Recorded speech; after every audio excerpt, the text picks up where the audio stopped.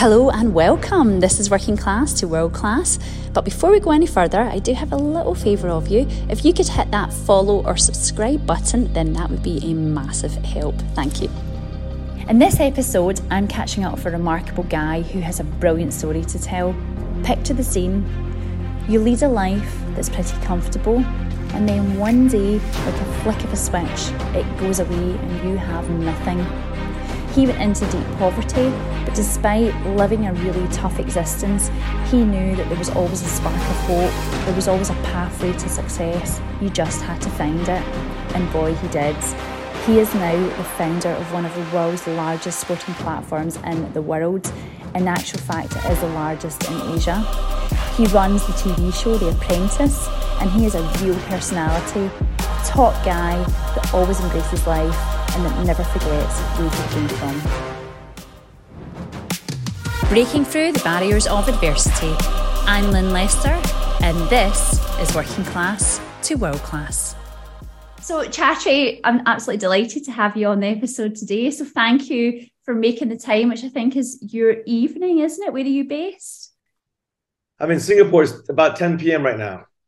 Oh, wow. I'm so jealous. Singapore is one of my favorite places in the world. I love to go. Oh, definitely. I'm not originally from Singapore, but it's definitely one of my favorite countries in the whole world. It's stunning. I remember going years ago when I went for like one day in this trip.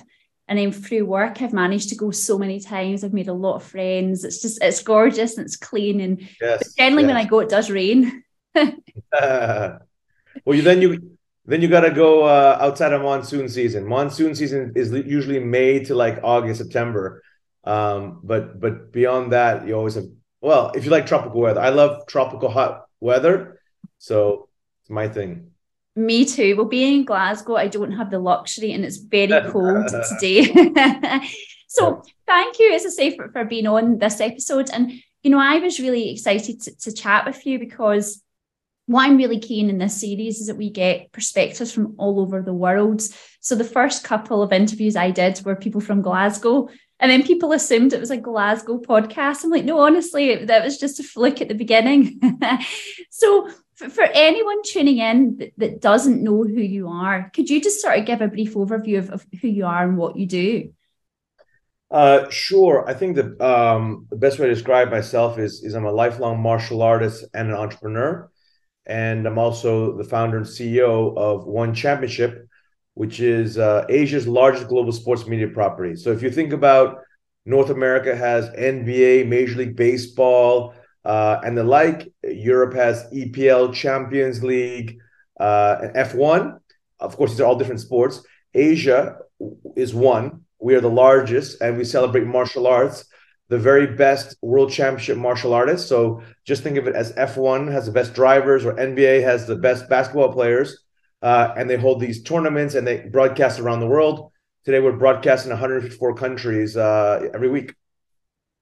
Wow, that's a pretty big deal. And so one thing I didn't tell you before this, so I used to do martial arts. Oh, wow, I didn't know that. Years ago. Cool. There you go. I know I don't look as if I do, but I was a third Dan black belt in Shotokan karate. Oh, wow. Okay. So you did dedicate a serious amount of your time. Yeah, years and years, to the point where my black belt now is faded. You know, when you pull it so many times. Wow. It's partially grey and black. So I'll have to take a picture and send it to you. So it was certainly something I loved doing throughout the years. But we're going to hear your story now because, you know, you obviously get into this and this has become a way of life for you. And I totally get that, having done it. So let's go back before you were this amazing entrepreneur. I know you've been on TV as well, so we'll talk about that. But let's start from the beginning, I guess, where it all began. Sure. So I'm originally from Thailand. My mother is Japanese and my father is Thai. I grew up in Thailand. And, you know, the large part of my childhood was blessed in a well-to-do home, a lot of love.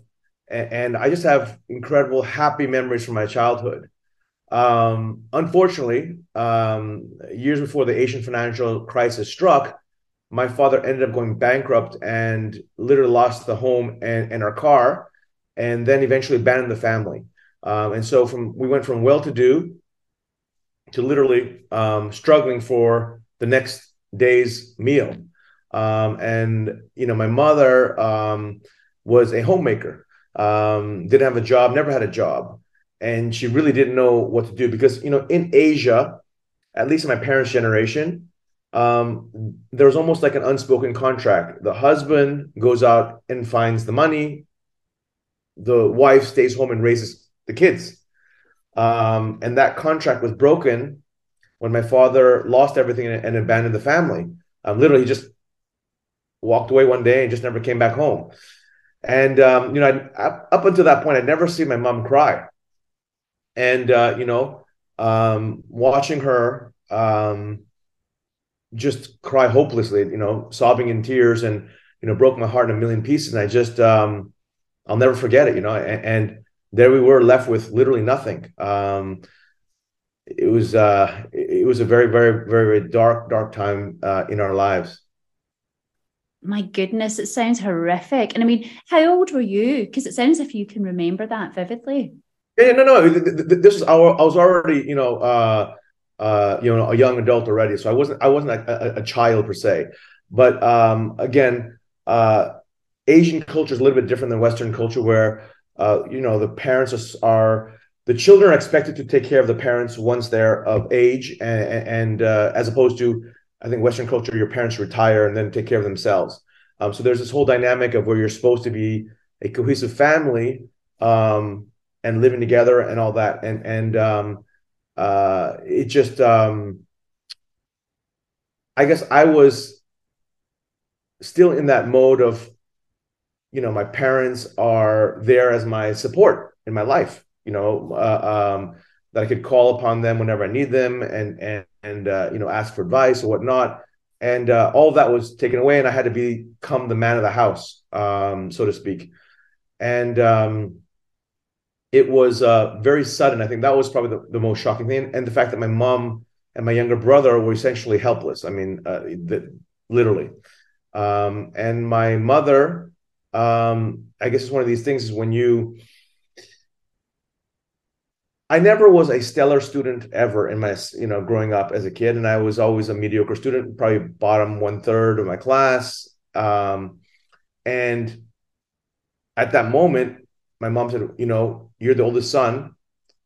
Why don't you go to America or go back to America and figure things out and try to bring the whole family out of poverty? And I thought that was a crazy idea by my mom at the time, because I just returned home from America. And then again, I didn't know that my family was going to go bankrupt at that point, and just lose everything, right? And my mom had this crazy idea. She said, Chatri, why don't you apply to Harvard? And because I heard that was a great school. That's what my mom said, literally. And, if you can get in Harvard, then you'll have graduate from Harvard and you'll have a good job.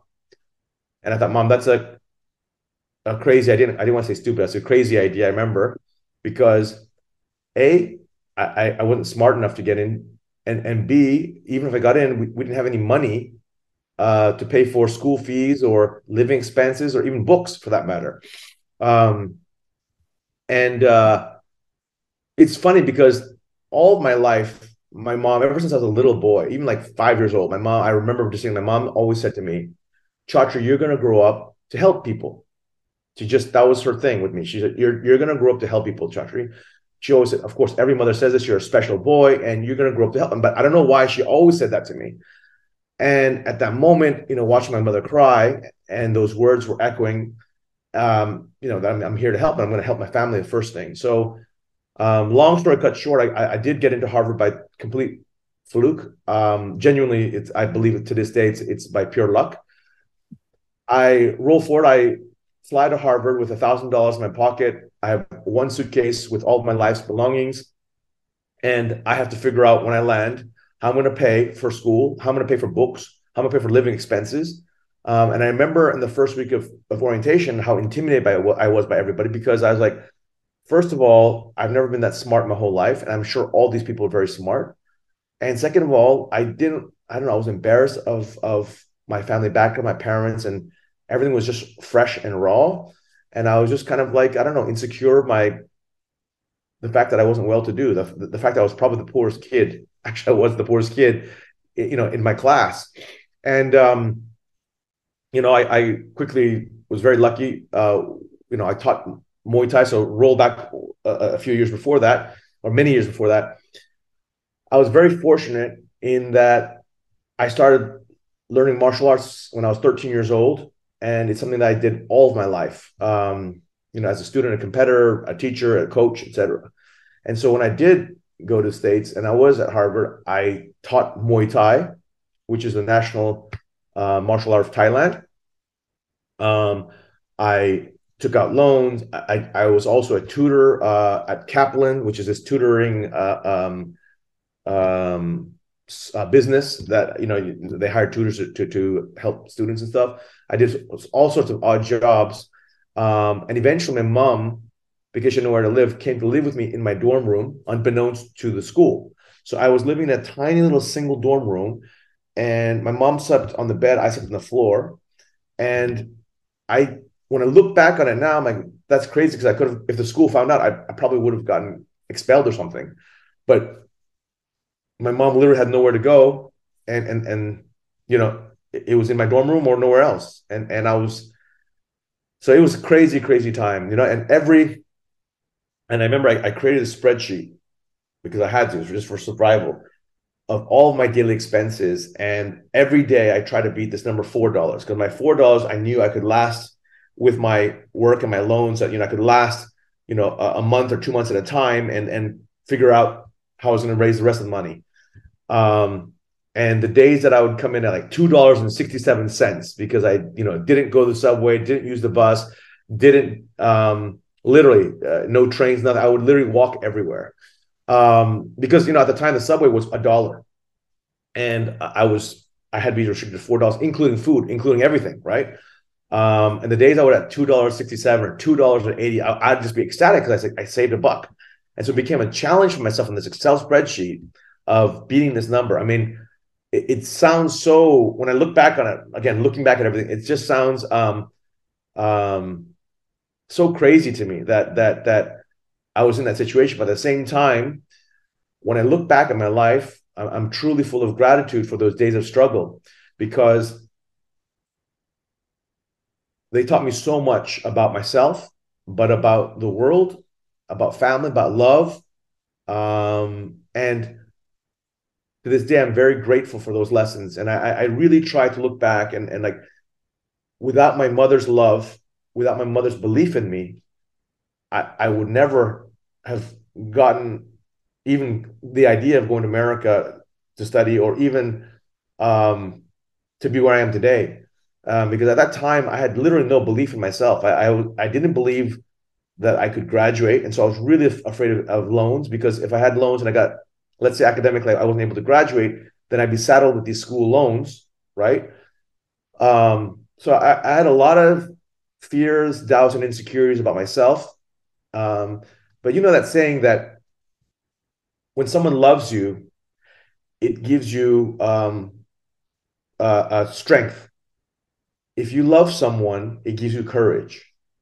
And it's a very powerful thing, right? If someone loves you and they believe in you, it fortifies who you are, because someone loves you. At the same time, if you love someone, you're vulnerable. So you have to have courage, right? So, things like that. There's incredible things like that. And even my father, when he passed away several years ago, let me rewind. I hadn't seen my father in decades, ever since he left. Around 2015, I went to go search for him, because I don't know, I wanted to find out, why did he abandon the family? I had a lot of questions, and I held on to a lot of anger for many, many years. And I found him through relatives. I found him, and he was living alone, and he was dirt poor still. And we went out to dinner. It was awkward, but I asked him, why did you throw us away? And again, this comes down to a whole Asian philosophy. My father was a very proud Asian man, and the fact that he couldn't put food on the table for his own wife and kids killed him. I mean, just wrecked him inside. That it was much easier for him to just abandon the whole thing and run, as opposed to, in my version at the time when I was a kid, thinking to myself, like, hey, he threw us away. But in actuality, he was going through his own demons, if you will, of not being able to provide, and how it made him feel as a person, and that it was just much easier to escape everything. And I remember feeling sadness for him, and I also really felt deep empathy, which I hadn't felt. I'd always had anger because of he left us, and things turned out okay, but it could have turned out very, very badly for my mom and for myself and my younger brother. Um, and So a few years ago, my father passed away, and I was at his funeral. I gave the eulogy, and we cremated him because he's Buddhist. We cremated him, and I just came back, and I just started reflecting on the flight, that all the I'd rather not remember my father for all the bad things he did to me, but I'd rather remember all the good. And this is something my days of struggle taught me. So when I was going through all this difficult time, my mom was living in the dorm room, we're eating one meal a day. And, it was crazy. My mom, I would be kind of complaining, Mom, I can't believe how bad our luck is. And my mom would teach me, Chatri, we have a bed and a little dorm room we can sleep in. We have a meal a day. Imagine if we didn't have a bed. Imagine if we didn't have a meal. Where would we be? And she changed and that experience reshaped my mind to be more grateful, to count my blessings, no matter where I am in life, because it's so easy to complain about your situation, no matter what your situation is. And most often people look at what they don't have in their life instead of what they really have.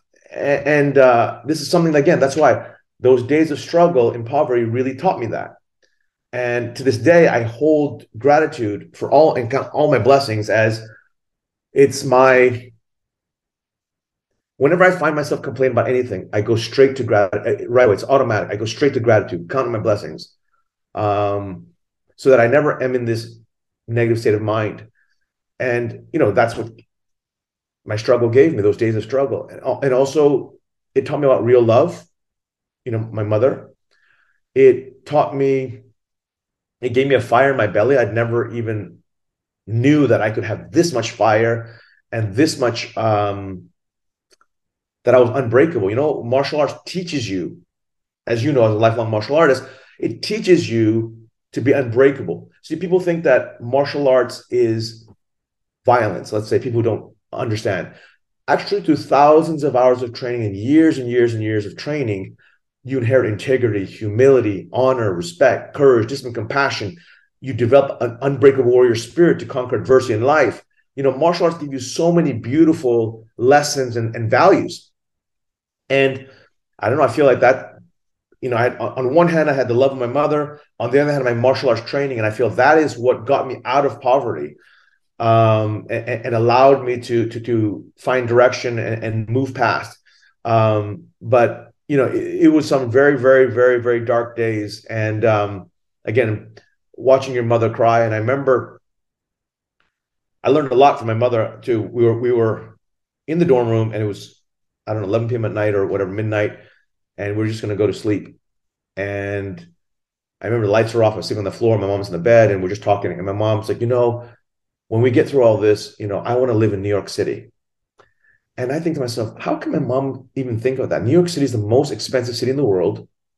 And here we are living on $4 a day. Like, why would she even, say these things? And now I look back on it,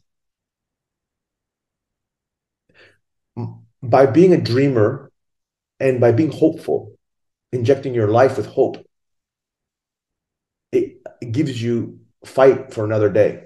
And that was what my mom was doing to me, again, I didn't know at the time, but I could tell. But so I mean, that's in a nutshell, you know, traveling through some very tough days to get to where I am today. I mean, I can go on and on, but that's a short story, short version. Wow. I mean, I think that's probably one of the most remarkable stories I've heard, to be honest. And your mum sounds like just a wonderful person, actually, because, you're right. She was upset and through the most harrowing, probably stressful testing times of her life. And actually, in terms of, having to rely on her son, that must have been really, really hard for her. So the fact that she could still inject that hope and what could be, because it's not over till it's over. I always think about it like when you buy a lottery ticket or Yeah. you're nominated for an award, until you lose, you've won. It's not over till it's over, and I think just Yeah. your mum probably stirred that inside. She gave you the fire in your belly by the Yeah. sounds of it. She does sound Yeah. amazing. And one question I had was when you met your dad, and that must have been really hard when you sort of rekindled that relationship to an extent. Did you forgive him? Oh yeah. I mean, I thought we had many years left to, so I don't want to sugarcoat things that after one dinner everything made up, but um, I did come to a deeper understanding and I forgave him. He did come to visit me in Singapore for a few days after that. The saddest part was I thought we had time, but actually we didn't. He ended up getting a stroke and eventually passed away. But that's another thing that I learned about life, and so when I was reflecting on the flight back home after my father's funeral, I tried to take everything that bad happened and I tried to take all the beautiful lessons. So I said, Dad, and I was, speaking to him, and I said, Dad, thank you for abandoning the family. Because of what you did, and I know you did it for your personal reasons, but because of that, you know, I have fire in my belly. Because of that, I have gratitude.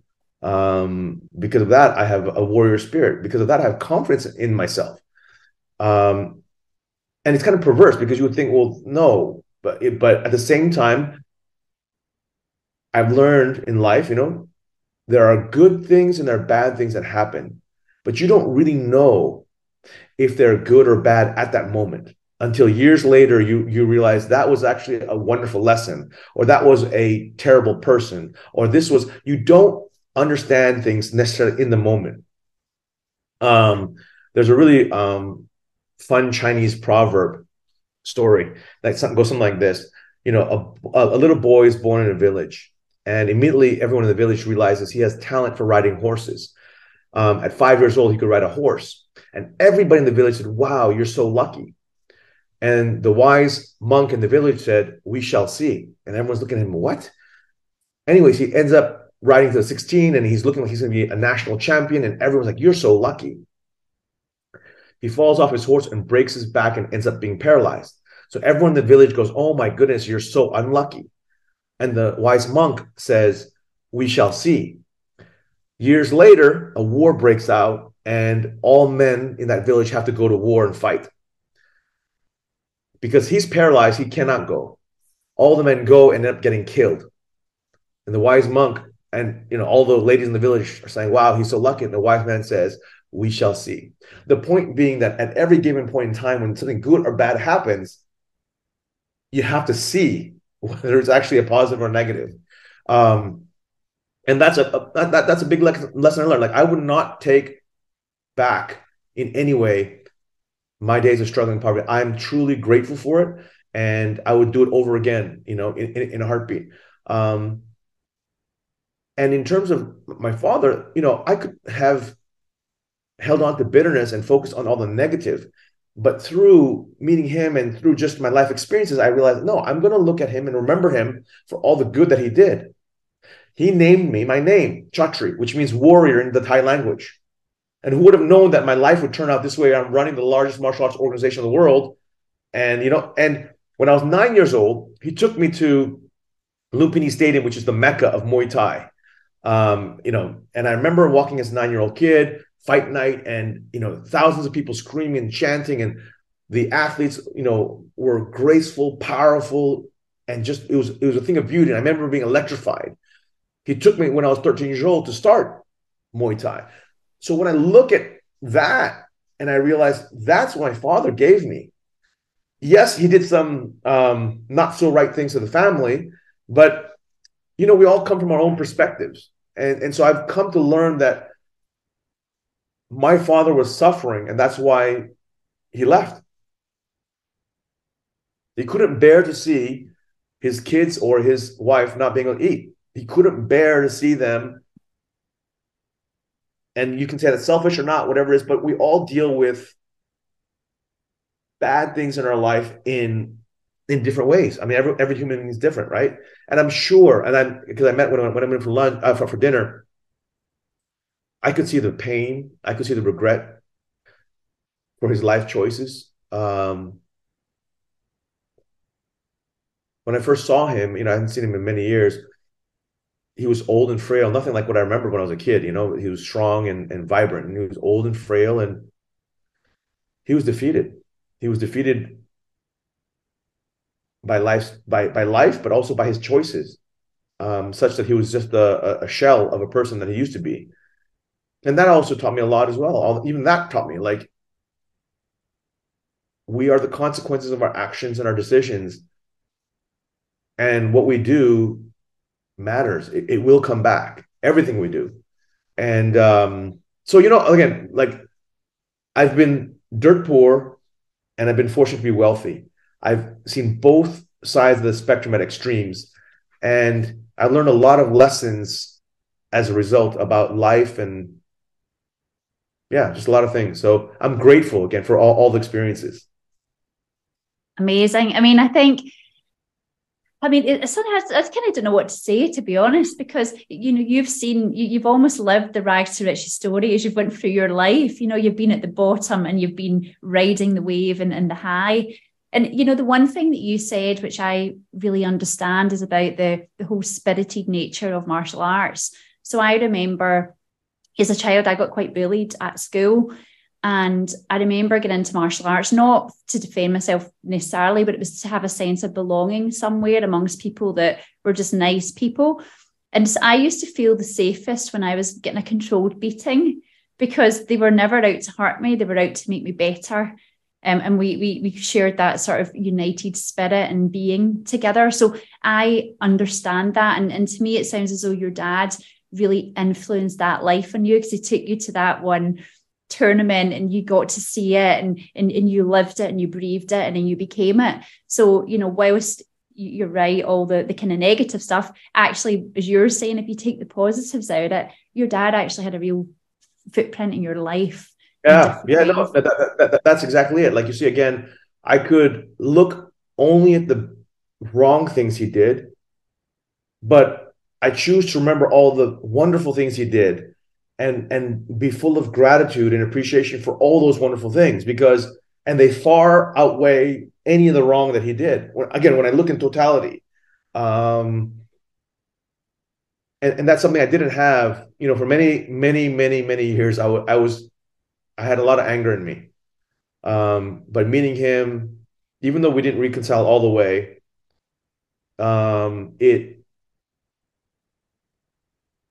after he passed, it really gave me perspective and what I want to remember, what I want to hold on to. Yeah, absolutely. And as you said, it's about time. It's never a gift. It is a gift because you don't know when you're not going to have it. And so then, if we take you to the point where your mum was staying with you in your tiny little room and the one bed and the $4 a day, which obviously now had to do two of you.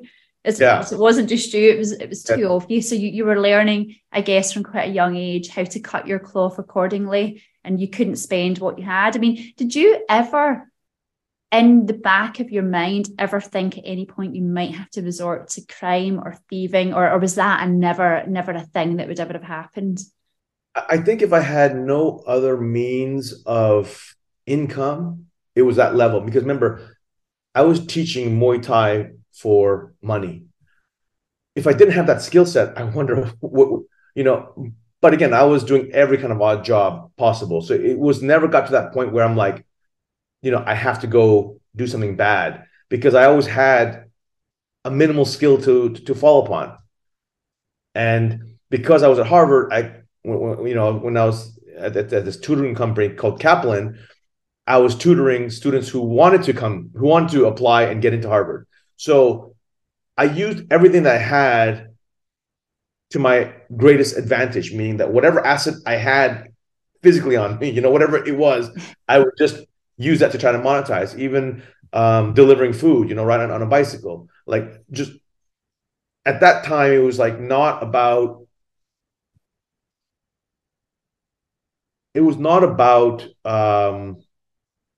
going down a bad path. It was about, I was very blessed to have a lot of things, yeah, even though, yes, it was still a massive struggle, but there was a path. You see, when there's a path, no matter how small the path is, there's a path. Yeah. Yeah, absolutely. And, I think the thing is as well, if we're being honest, you were at Harvard. So that was a big opening right there, should you get it Yeah. right. Yeah. So did you then, what were you studying like, and what were your kind of grades? So I studied business, and I actually ended up doing fairly well. And that was a big surprise for me, right? Yeah, it was a very big surprise. I did fairly well. I mean, I don't know, top 15%, top 10% of the class, something like that. I can't remember, but I was definitely that's another chip on my shoulder that I kind of erased. I growing up, I was such a rebel, or such a naughty kid. Like, I would play sports and pull pranks at school, get suspended, get put in the principal's office, get detention, a lot of naughty things that I never studied. And so I never knew if I was smart or not, but I would get bad grades. Right. And so I always thought, oh, well, I'm not very bright. Now, again, that's what I'm saying. I'm so grateful for my days in part, because when you have no option and you're like, this is it, you will do everything, and all this greatness in you comes out. And that's why I always say to people, suffering is the path to our greatness, every single human being. So if you are going through the fire, keep going. And I always say this to people, it's like a clay pot. A clay pot is just a clay pot until it feels the fire of the furnace. Does it become porcelain? And we are all clay pots sitting in the sun right now. And if you get a chance to go through the fire, embrace it and love it and learn it and live it. And it's going to be, I truly believe suffering is the greatest path, is the path, sorry, to our greatness. We just don't know it at the time. And so if you look at any success story, all over the world, doesn't matter what industry, what job, anybody, personal, professional, actually, it always comes with dreams and hope and hard work and sacrifice. But what people don't tell you, it also comes with tears, adversity, setbacks, heartache, failure. It's all part of the same coin. And that is, again, when I look back on everything, I'm truly just, again, I wouldn't be who I am today if I had not gone through all that. Yeah, I mean, adversity does make us. I believe that as well. It's all about, because it's almost like you can't be what you can't see, but equally you don't understand it if you haven't lived it. So to have both sides of the coin, and living, I guess, that sort of, not a dual life, but experiencing both sides of it, I think is really powerful for any human being. And do you think, like, obviously Harvard, I mean, this is the key word here, because when people hear that, they'll be like, wow, like, that's like, if you do well, you're probably set up quite well for life. But do you think you would be where you are now if you didn't get into Harvard? And also, how did you get in? Did you have the grades to get in? Of course, I think it helped tremendously, right? I mean, so my mom's game plan, if you will, of the impossible odds, it ended up playing out. It ended up playing out. How did I get in Harvard? I'm very fortunate that Harvard cares about well-rounded students. So they ask you to write, I think, 7 or 8 different essays, if I remember correctly, all different parts. They look for leadership. They look for what were extracurricular passions. They look for your life story. They look for a lot of things, and obviously test scores and grades. And I can't say I had the best, grades, but I did have good test scores, and I did have, I think, one essay was, what do you want to do with your life in the future? Another essay is, going through, I don't know, your worst days or whatever. I can't remember, but and I spent a lot of time writing about all the things that were important to me. And I think that must have, I don't know, with admissions directors must have hit a chord or something. I don't know. I mean, I do know, again, like I was very lucky that Harvard is not like, you see, in Asia, all the top universities care about a single test score. You come in for a national exam, and that's it. That's it. One single score, and that's how you get in. If I'd gone into that system, I definitely wouldn't have. And that's probably why my mom said, go to America, right? I mean, because I didn't know if she thought that deeply of it, but in Asia, there's no chance. I had like zero chance of scoring in getting to the top universities, at least when I look back on it right now. Yeah, and so if your life up until, you went to Harvard and obviously before your dad left, what was it like then? Was it quite a nice life up until that point that your dad left? Yeah, exactly. So that's what I'm saying. I was born into a well-to-do home. Again, we had, I never worried about anything, and a lot of love in the house, and birthday parties and Christmas, and my parents got along amazingly well. There's a lot of love. I learned a lot about love just watching my parents. How affectionate they were, and that's why I try not to take negatives. Like, you could say, oh well, the minute you became poor, your parents went separate ways. So money was the glue. You could take a very negative view of that. I don't, because my father, after that dinner, you could see he knew he made the biggest mistake of his life, and he wanted so badly to reconcile with my mother. But by then, too many years, too much damage, and too much pride. That's another thing I learned about. My father was a very prideful man, and too proud to say sorry, too proud to, again, even when could admit that he couldn't feed his family. If he had been a little less proud, of just maybe things would have been different. So I don't, my story, I don't take away from the story of like, oh, money ruined it, and or money was the only reason they were together. No, life is rarely black and white. And again, like I said, we don't know how we individuals respond to something like that until it happens, right? And I would just say, yeah, Asian society is it's very, very tough on men in that regard. If you can't provide, you're useless, because the contract, quote unquote, unspoken contract between man and wife is and actually still goes on in a large part of Asia today.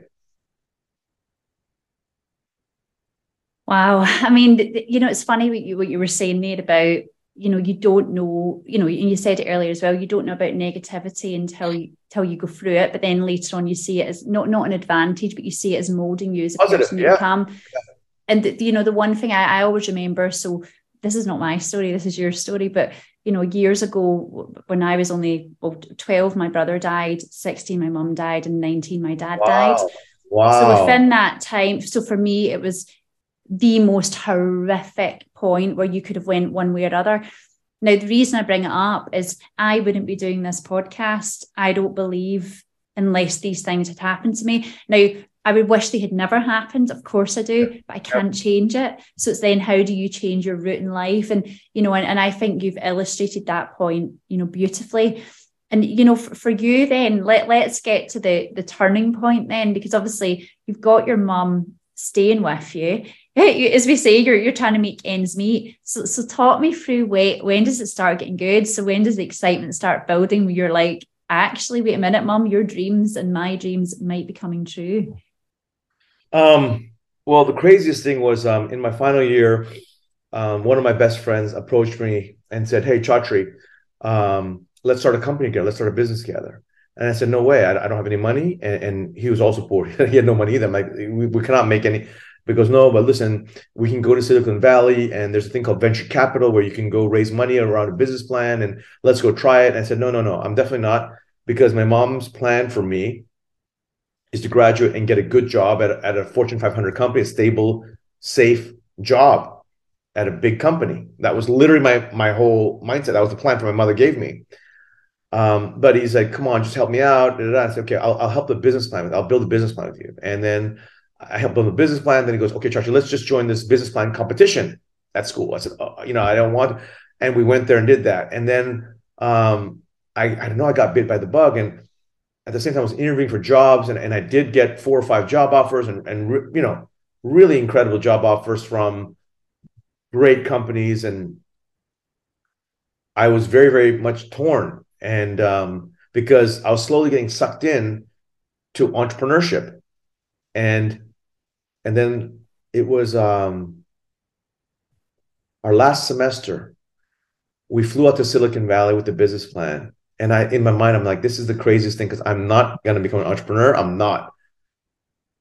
Long story cut short, an angel investor, we didn't get venture capital at that time, but in our last semester, an angel investor gave us $500,000 to start a company. And I mean, $500,000 is a lot of money. But of course, it's very little money in the grand scheme of startups. But so then the choice became, do we take the $500,000 to start this company, or do we, take our jobs? Do I take my jobs? In order to save money, we end up going to Silicon Valley. We end up getting a 2-bedroom apartment. And I couldn't afford a bed and I didn't have the savings for it. So my mother and I slept in sleeping bags in the office and rolled up the sleeping bags during the day. And I had 8 employees, we hired 8 employees, and we wanted to save money. So we didn't want to have to rent a house and your office, right? So we just did everything in the house. The office was the house. I mean, the 2-bedroom apartment or 2-bedroom office, if you will. And we ate $1.50 frozen meals, those frozen meals you microwave. And it's, again, like my mom, God bless her, that she, at first, I'll tell you, when I told her, mom, after graduation, we're going to go to Silicon Valley and do this thing, she was very upset. She was like, Chatri, no, your father just went bankrupt. You saw that. Why would you want to start a company? Go, you have these safe job offers, go and get and work your way up the ladder. And I don't know, something, a bug bit me. And so, long story cut short, 3 years later and $40 million in venture capital later, we had 150 employees and eventually sold the company. That was my first taste of being an entrepreneur. I made a lot of mistakes too, but that experience, I think, going back to your original question, if I'd gone to any other school in the world, I might not have had that credibility to raise, venture capital. So it's just one of those things that you just, again, in hindsight, looking back. But at the same time, I think you also have to have guts. It's not just because you have a degree that you can do anything. You still have to have all the other right factors. So a degree may open a door, but you still have to walk through that door. You still have to do the thing. So, but that was my first taste of a little bit of success. And I wasn't fabulously wealthy, but I wasn't worried about food anymore and all that kind of stuff. And I then thought about, what do I want to do with my life? So I was just saying, at the time, I had 2 real passions growing up. One was obviously martial arts, and the other was actually, interestingly, was the stock market. I'd never invested in the stock market, but I read a book called One Up on Wall Street by Peter Lynch. And that book really, I remember thinking after I read the book, one day I'd love to be able to invest in the stock market. And after my journey as a Silicon Valley entrepreneur was done, I was free to do whatever I wanted to do. And I said, you know what? I want to go work on Wall Street and learn how to invest and invest. And long story cut short, I ended up launching my own hedge fund, raised $500 million, and ran a hedge fund. And so I was investing all over the world, buying and selling companies. I did that for several years. And that's when it really hit me. I had a really phenomenal year, and I made a lot of money that year. And I went down to the sushi restaurant nearby the office, and I was on a euphoric high, made a lot of money. And then I just started thinking about my life. Because when I was dirt poor, I thought if I make a lot of money, a boatload of money, I'll be happy because all your problems will be solved. And so I was sitting there and I'm like, why is it that I'm not happy? And, I had all the material things you could want, houses and cars and whatnot, and just material things. And I just was thinking to myself, and I was mid-30s, and I was like, is this what my life is going to be? Like making, I think it was 8 figures income that year. And then thinking about what I'm going to buy, like, is that, and then I grow my hedge fund, and I think it's going to be a billion one year. Sorry, it'll eventually be a billion in the future, and then 5 billion and 10 billion, and it just has more zeros. And then what do I buy? And I just know I just had this epiphany. And the craziest thing is my mom's words again echoed that I'm supposed to help people. And I asked myself that question, am I helping people?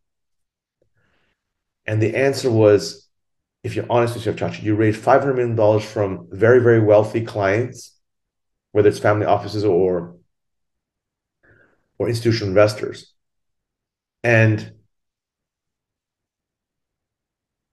by investing well, I made them richer. But what was my value to the world, to society, to people? So I had many restless nights after that, and I decided I'm going to leave Wall Street. And I spoke to my mother, and my mom was very upset. She's like, Chatri, you've taken your wealth for granted. And she's this very conservative Japanese lady. She loved the image of me in a suit and tie going to work at Wall Street, the whole word. And she in many ways, she gave me amazing intrinsic values and philosophy of how to live my life. But on the other side, she was also a very traditional Japanese lady that she loved the fact that her son went to Harvard. She loved the fact that I was, in a suit and tie on Wall Street, and she liked all those externalities, and still does actually. So she was very against me retiring because she just thought it was a crazy idea. And I said, Mom, the thing that I love most is martial arts, and I want to figure out a way that I can live through martial arts and help people.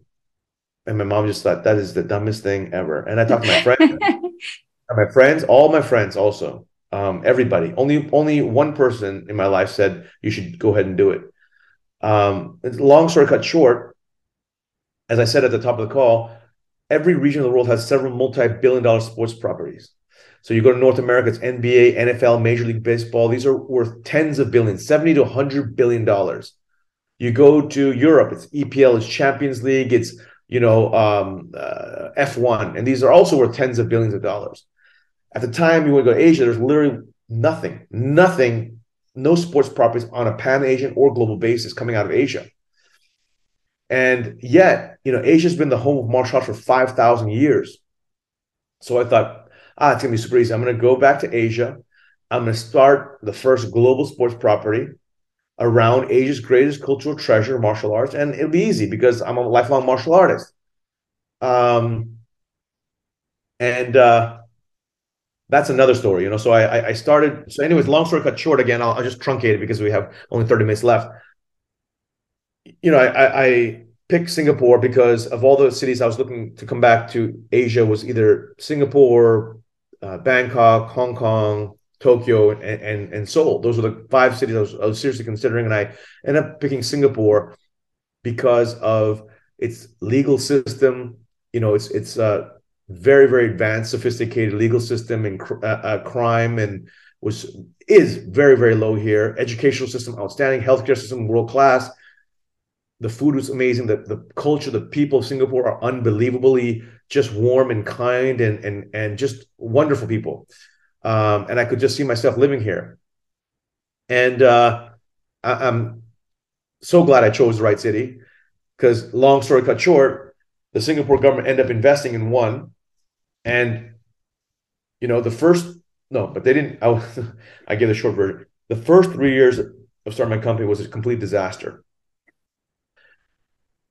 Every day, failure after failure, rejection after rejection. Broadcasters, I'd go to broadcasters and say, "Hey, I'd like to do the show on your channel." And show. They said, that's a dumb idea. Asians don't need a sports property. We already have Champions League on TV or EPL on TV or NBA on TV. We don't need whatever you want to do, right? I'm like, no. I went to brands, governments, investors turned me down. They thought it was a dumb idea. Athletes said that's impossible. Like, employees, I would give an offer the next day. They would say yes. And then they would talk to their parents that same day. And then they would come back and say, sorry, I can't join because it's sports. There's no such thing as sports in Asia as a business.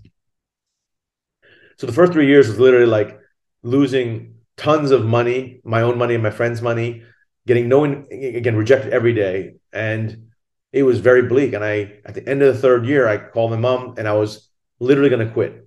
I was within a day of quitting. I said, Mom, I'm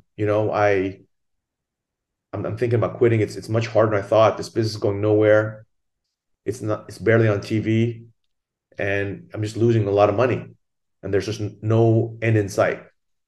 And my mom said, you see, you should have listened to mommy. I told you so, really. And then, she said, it was a very short call. She said, Chatri, why don't you just quit then?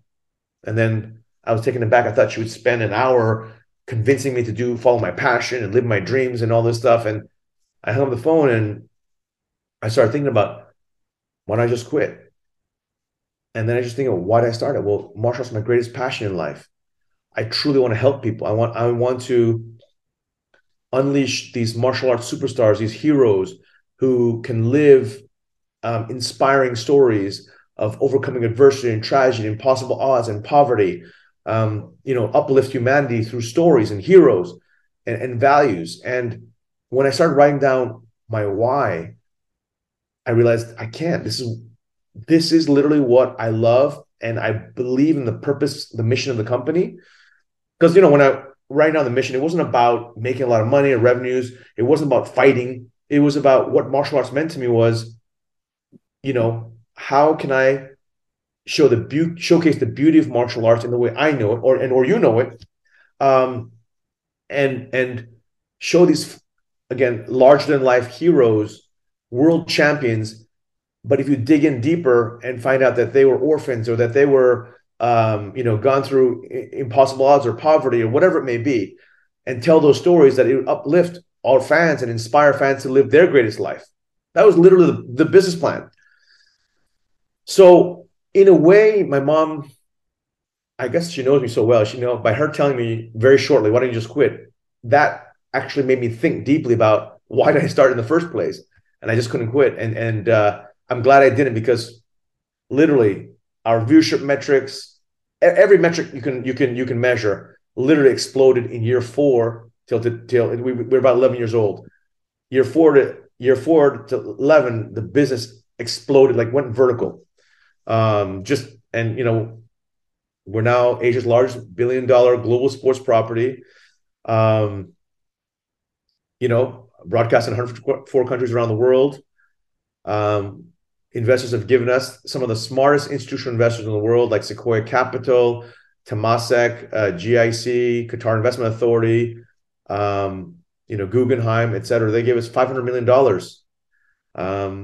to build this business. And so it's literally one of those stories where you just keep digging, and then there's a diamond at the very end of that tunnel. If you turn back, you would have missed the diamond, but if you keep on digging, then you suddenly hit diamond. And I had that breakthrough in year 4 to the next 7 years after that. The business exploded, and today we're the 5th largest sports property in the world in terms of viewership and engagement numbers, according to Nielsen, which is the obviously the authority on viewership data around the world for the media industry. And I think number 4 was NBA. I think number 3 was Champions League, and number 1 was Olympics and stuff. But we're number 5 at every metric, on TV viewership, on social, on digital metrics, on all the different platforms. Um, it's been a crazy wild ride. Like, it just, Nielsen came out with this industry report 7 to 8 months ago, and they had, the top 20 largest global sports properties, and we knew we were growing exponentially, but we just didn't know how fast or how big we were relative to others. They came out with that report of the top 20 largest, and we literally, my phone was ringing. We had, like, my emails were pinging. People were saying, "Wow, you're number 5 in the world. You're number 5 in the world." And we were all ecstatic. We're number 5 in the world. Like, wow, like amongst the, and all these giants are 70 to 100 years old, like EPL or NFL, right? Um, and I really believe that it's because we got very lucky. If you think about what's happened in the last 11 years, with the smart mobile device and the explosion of social media that connected the whole world. So in year 4, and people ask, well, how did you go from year 3 and suddenly explode? In year 4, I had very little money left in the bank, and I just told everybody, we're gonna bet the farm on Facebook. We're gonna create great video content and just amass fans. And we put out these videos, and it just go viral around the world, and our fan base exploded around the world. And then when broadcasters saw these metrics, they were like, okay, well, we'll give you a shot on TV. And our numbers exploded on TV as well. And so suddenly the window to the world became this all over the world, and it connected. And so it is the easiest time in history to build a global brand from scratch, if you think about it, because of sheer connection through smart mobile devices and social media. And that's why you have individual brands now. You have TikTokers that are one-person content creators that connect the entire world with 100 million followers, right? That's in a very extreme version of the beneficiaries of this whole digital economy interconnectedness. That being said, we did bet the farm on social and digital and mobile. So we were lucky to bet it. So we were lucky that the macro fact drivers, we had massive tailwinds, but we were also lucky that we bet the entire company on it. If social media and smart mobile devices hadn't taken off, or let's just say when we bet the farm in year 4, let's say no one ever did social media, no one ever cared about their smart mobile devices, then the company would not be, it would have folded probably in year 4 or whatever it is. But so I always joke around. I don't know if you've ever seen this old movie, and I don't know how old your viewers are or listeners. This old movie called Forrest Gump, about this guy who has just kept on running in his life. All these wonderful things happening. He's like, I am the Forrest Gump of sports. I never imagined that after only 10 plus years we would be number 5 in the world. There's no way I could have even imagined that. And I get all these metrics every week, across the company, and even to this day, our numbers continue to grow exponentially. It's now fans just can't get enough of one. Geez, I mean, it's an incredible story, and I think your mum's incredible for sort of teaching you the hard way, and she knew how you would react, so she knew you well, yes, better than anyone. Yes. And obviously we'll be wrapping up in a wee second, but there's a few things I want to ask you. You said that there was one person in your life that told you to pursue your dream of that business. Who is that one person? He's my best friend from Harvard. He and I were the poorest kids. And he's also the vice chairman of One Championship today. He knew how crazy I was about martial arts. He just believed in me, and that's what I mean. The power of words and the power of belief to your loved ones. Never underestimate what you say to your friends and family, because just one sentence can set a fire off, and they could be living their dreams because you said something. And that is what, Sora Mittal gave me, our vice chairman. Or that's what my mom gave me in those struggling days of poverty. Or even as a child, when I was 5 years old, she said, you're going to grow up to help people. So now I look at my life, and my heroes have inspired the world. I have fans all over telling me about their own adversities or tragedies, and how, every Friday they get to escape their problems and watch our heroes in action, or learn about their life stories and give them strength or inspiration for their own life. And probably one of the most powerful stories I can share with you is people come up to me and say, "Yo, Ash, you must be so happy and thrilled. You're so successful. I mean, one champion is so successful." And I go, "No, it's actually, I don't even ever think about the numbers. It's not about that. For me, it's something I could never have gotten in any other career if I had chosen. Is in 2016, I returned home to Thailand for the first time in many, many, many years. Because when I left Thailand, I never thought I was ever going to come back. I left in poverty, shame, and embarrassment and sadness. And I came back because we were going to throw our first event in Thailand. And that whole week was insane because I had tons of media interviews. And at first I was, do I tell them about my life story? Because I'm embarrassed.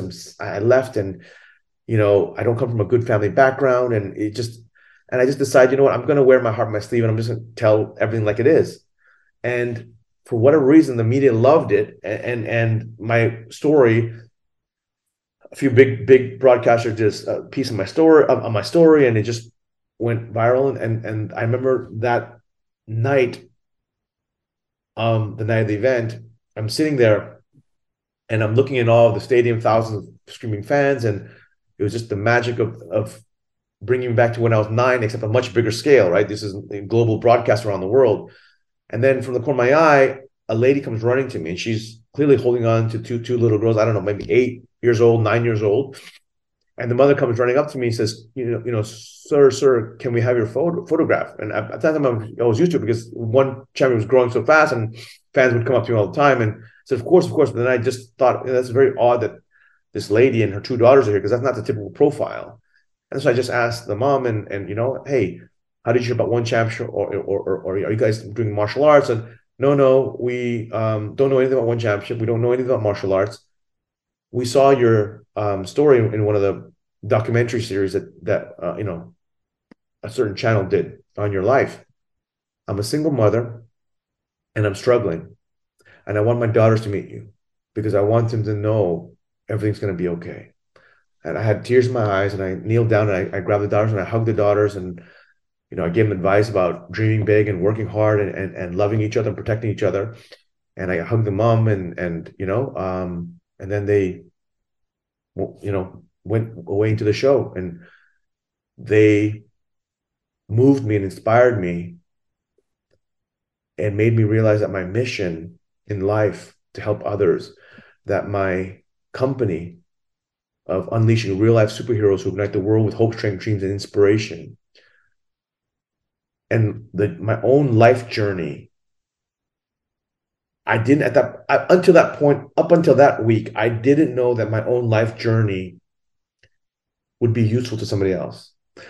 I was always this embarrassment about my life story that I didn't want to tell people.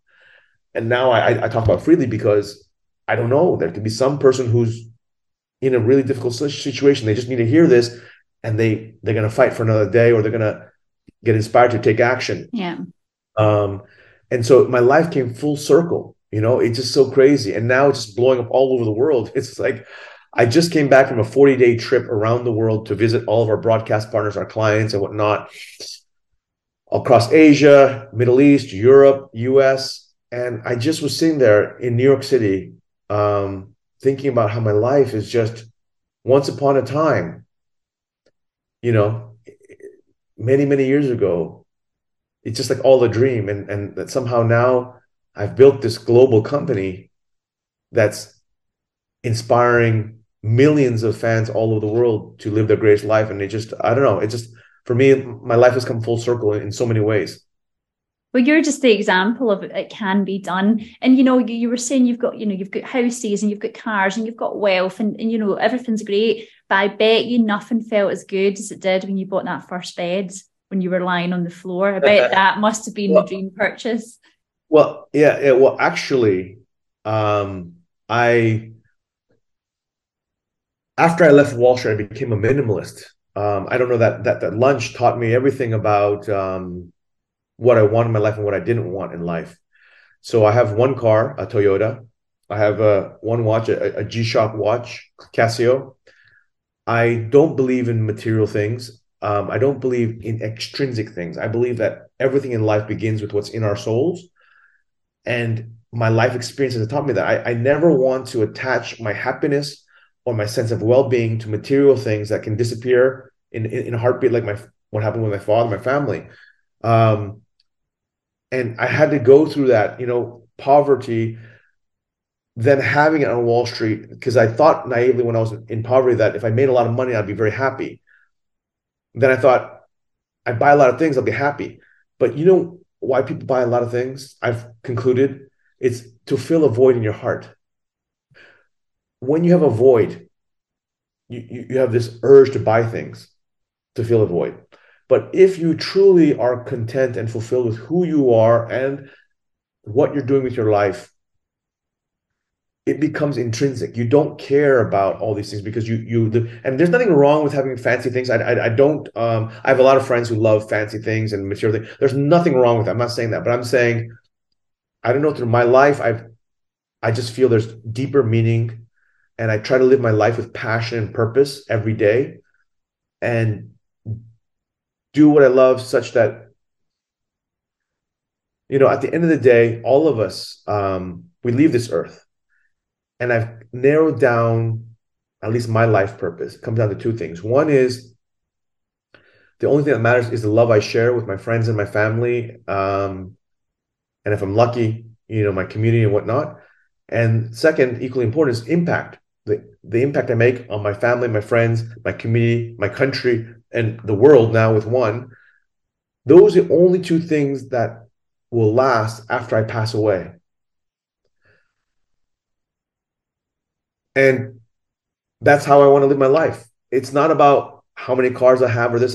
That's not. And so I really do try to stay on this minimalist path because it keeps me focused on what means a lot, what's meaningful in life, and not get distracted by things that society calls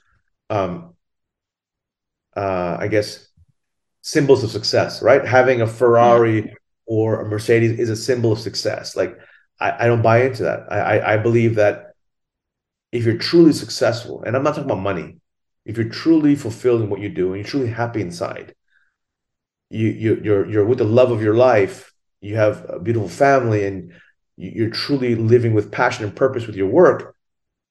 It really doesn't matter if you have $1 in the bank or you have $1 million in the bank or whatever number it is. What matters is the intrinsic stuff. And that's what I've learned on my journey. Well, I couldn't have put it better myself. Actually, the other day I did actually say something like, oh, I can't afford that. And someone said to me, but you can. And I went, no. Oh, I was like, well, yeah, I could, but I choose not to have it. So it's different. So I am with you on that journey. Now, we're obviously wrapping up now. And because, I wanted to talk about lots of other things, like you've been on The Apprentice and whatever, but I'm sure, can you tell us very briefly what that must have been like? Sure. So last year, I became the host of the first global edition of The Apprentice, aired on Netflix around the world, and in the US and Canada is on Amazon Prime. And I don't like to, because I'm 180 degrees opposite of what Donald Trump was when he did The Apprentice in America, right? In how I live my life and my values. I did the show because I thought it was one more way that we could reach fans, that we could tell a story, that we could introduce our brand without any flying kicks, because people have the misconception that martial arts is violence. And so we thought if we can do general entertainment so when this opportunity fell in my lap, I thought for a second, should I do it or should I not do it? I thought, well, this is general entertainment. There is a lot of if you watch a show, and I'm sure it's available, it is available. I don't know, maybe in Scotland. I don't know. In UK, it's not because Lord Alan Sugar has the Apprentice for the UK version. So I don't know exactly, but how it works, in Scotland. maybe there is, I don't know. Is Lord Alan Sugar in Scotland too, or no? Well, that's part of the UK. So yeah, Yeah, he's yeah, part yeah, of that. But yeah, you can send yeah. me a little clip and I'll have a look. Yeah, no, no. I know Scotland's part of the UK, but I didn't know whether maybe there was a separate deal. I have no idea, so I didn't know. So you know who Lord Alan Sugar is? Yes, I do. Okay, yeah. So, anyways, that long story cut short, it's all over the world, and it was a crazy experience because I don't know, I never thought I would do something like that, but I also felt like it was important for the brand and again storytelling at the end of the day. Yeah. Wow. So Well, you have led a remarkable life. I think it's pretty fair to say that. I'm going to finish up by impressing you. So I can count to 10 in Japanese. So through my martial arts, see if I do it well. So Ishini Sangshi Go Rokushishi Hashiku Ju. yes, Is that wow, okay? amazing. Yes, perfect, amazing. Yeah. Oh, thank you. Thank you so much for inspiring people with your story. You know, you are an inspiration. And I'm sure lots of people really appreciate you being so candid and really open. And, you know, I wish you well. Thank you so much. I appreciate everything. Thank you. Thank you.